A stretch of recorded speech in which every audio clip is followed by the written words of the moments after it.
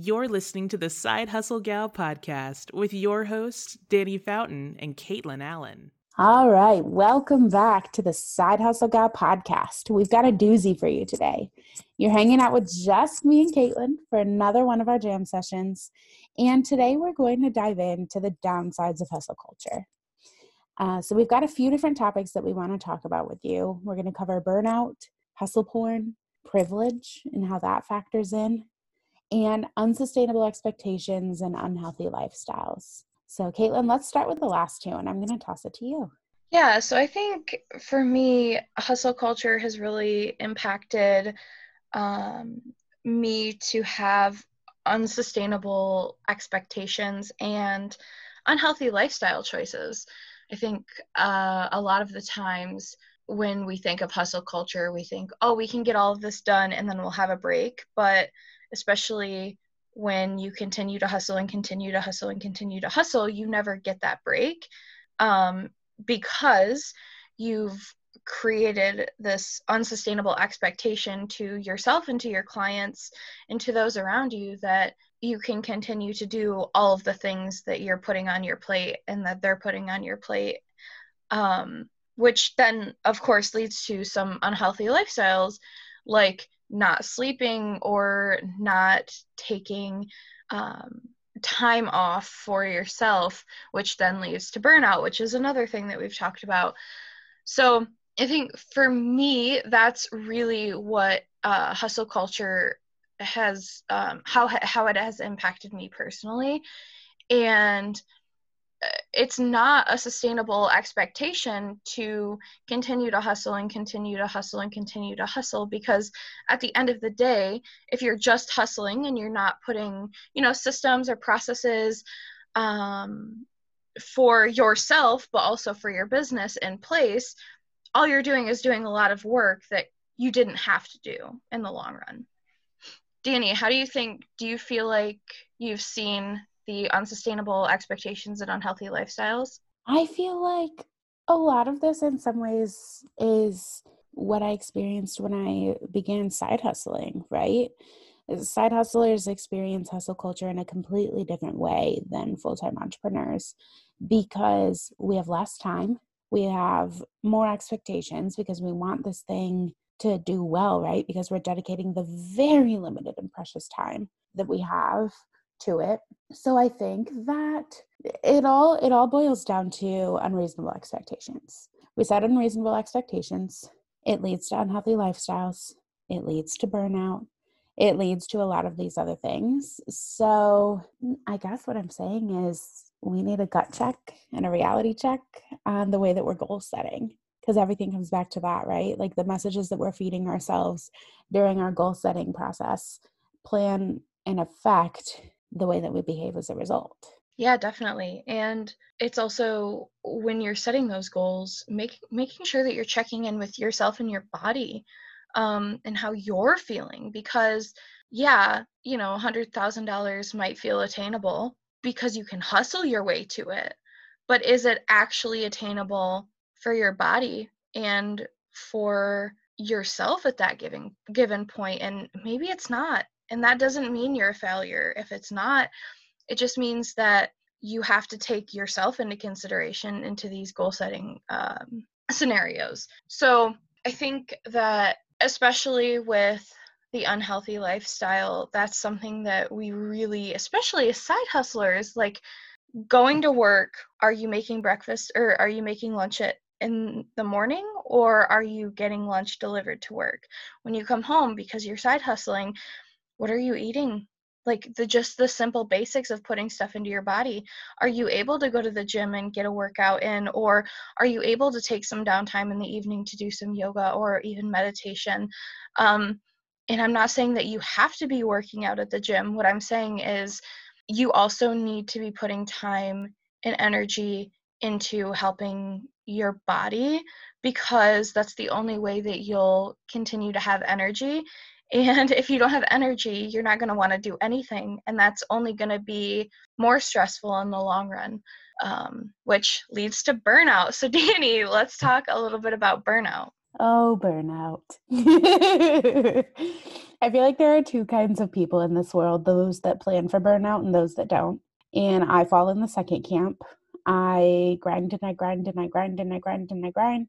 And then all of a sudden I'm burnt out and I shut down for 24 hours and then I grind and I grind and I grind and I grind. It's just a cycle. I feel like Maddox would have some thoughts on this subject. But burnout doesn't necessarily mean either that your body and your mind are completely run ragged. Burnout could surface as irritability, forgetfulness, hunger. Like, how many times have we as entrepreneurs sat 9 to 5 in our desk chairs through back-to-back meetings and completely forgotten about lunch? I mean, I think it goes back to the like unhealthy lifestyles piece, but burnout is more than just the like complete and utter shutdown that we think about. And burnout is producing lower quality work because you've got too much on your plate. I mean, I've been there. I remember like 5 years ago, I delivered a project to a client and it wasn't my best work. And I was like, I know this isn't my best work, but I'm so tired. And like, it shouldn't take sending that email to a client to realize that. So when we're thinking about burnout, it's creating spaces to pause. I remember the first time I ever meditated, and I'm so not a woo person. And I was so like skeeved out and doubting about meditation. But I remember it was with my good friend Alma, and she was leading this meditation. She started the meditation with a full body scan. And even if I don't have the patience for meditation, that full body scan shocked me. The tension I was holding in my jaw, the tension I was holding in my shoulders, the clenching that was happening in my gut and my knees and my toes. I'd been doing it for so long, I didn't notice.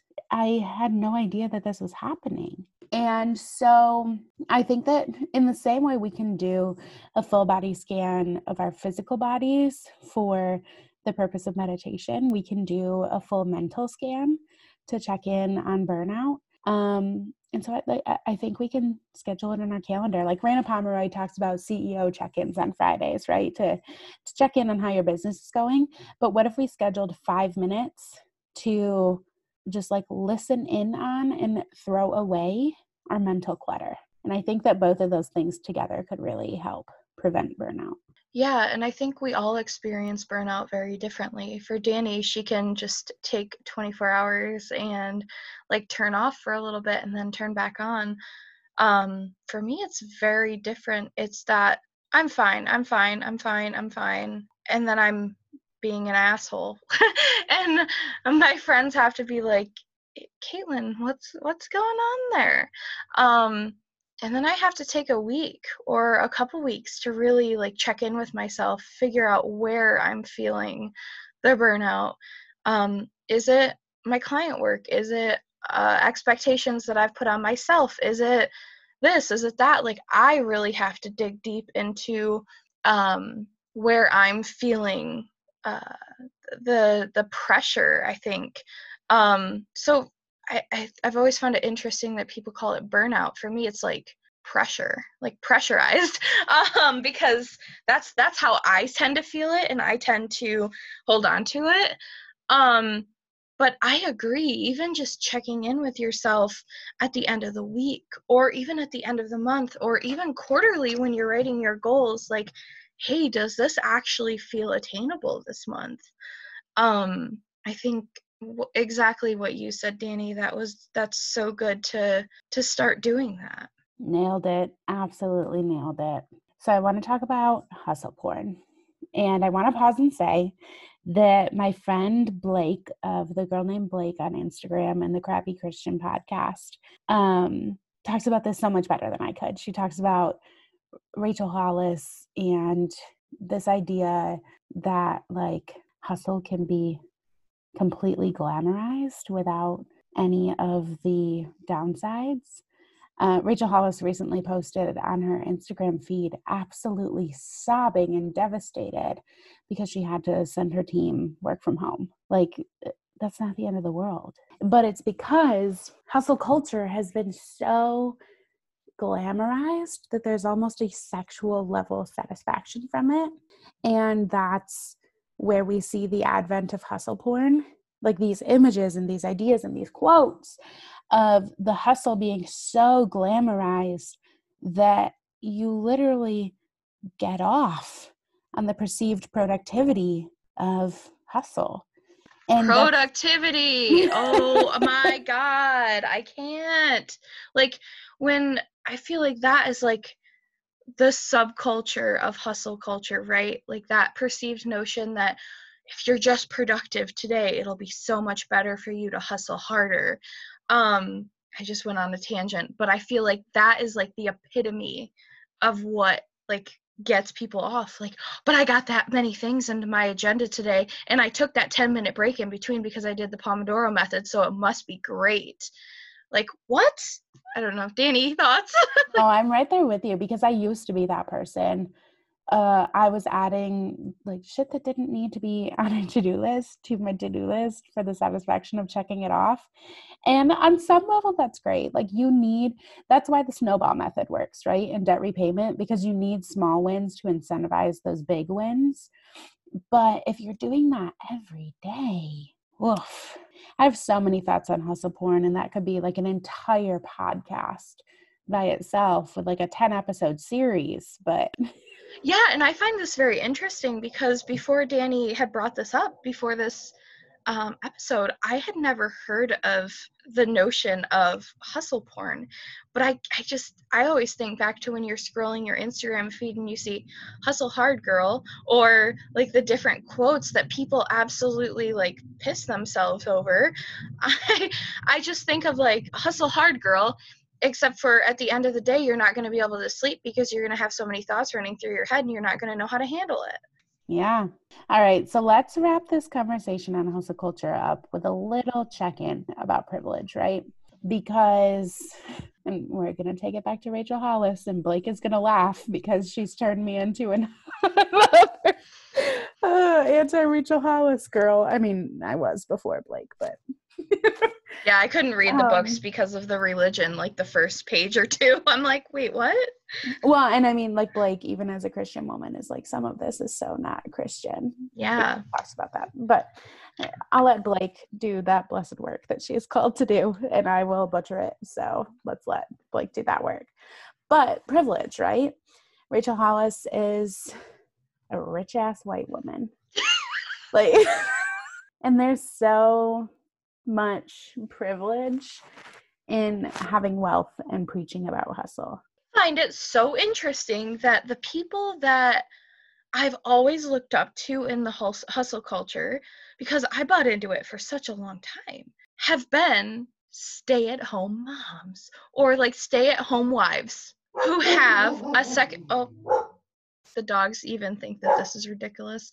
That they have a second income that can support them even if they burn out and have to stop working for a little bit. I've always found that I think that's what turned me off of hustle culture, was the fact that people don't realize the privilege that they have when they're hustling, because they have somebody else who could pick up the slack if they needed. Yeah, I think that's really spot on. The like, what is your safety net and how reliable is it? Because if you have a really reliable safety net, if you could jump off that cliff and someone would catch you a third of the way down every single time. Well, that and the health aspect of it too, Mm-hmm. right? So for me, hustling for 2 months means I have an Epstein-Barr flare-up, and for the next 3 weeks, I can't really work much, or I'm sick. I don't have the privilege of going to the doctor and saying, I need an IV, I need this, I need medicine that's going to help me get better, because I don't have health insurance, or I do, but my health insurance doesn't cover anything like that. Like it's to that point where if you get sick, you can go to the doctor and get help. Some people can't. Some people that are hustling have no fallback there. Yeah. I wish we had the answers. I think that talking about this helps normalize it. And if you are listening and you haven't talked about the impact that hustle culture has on you, I encourage you to share that with someone today, even if it's one of us, like slide in our DMs and let us know. But at least acknowledging that hustle culture is a thing and that we don't have to be on that level, I think is enough. So we'll wrap it up there. Thank you for hanging out. We'll see you next week. And please don't fall in the trap of hustle culture.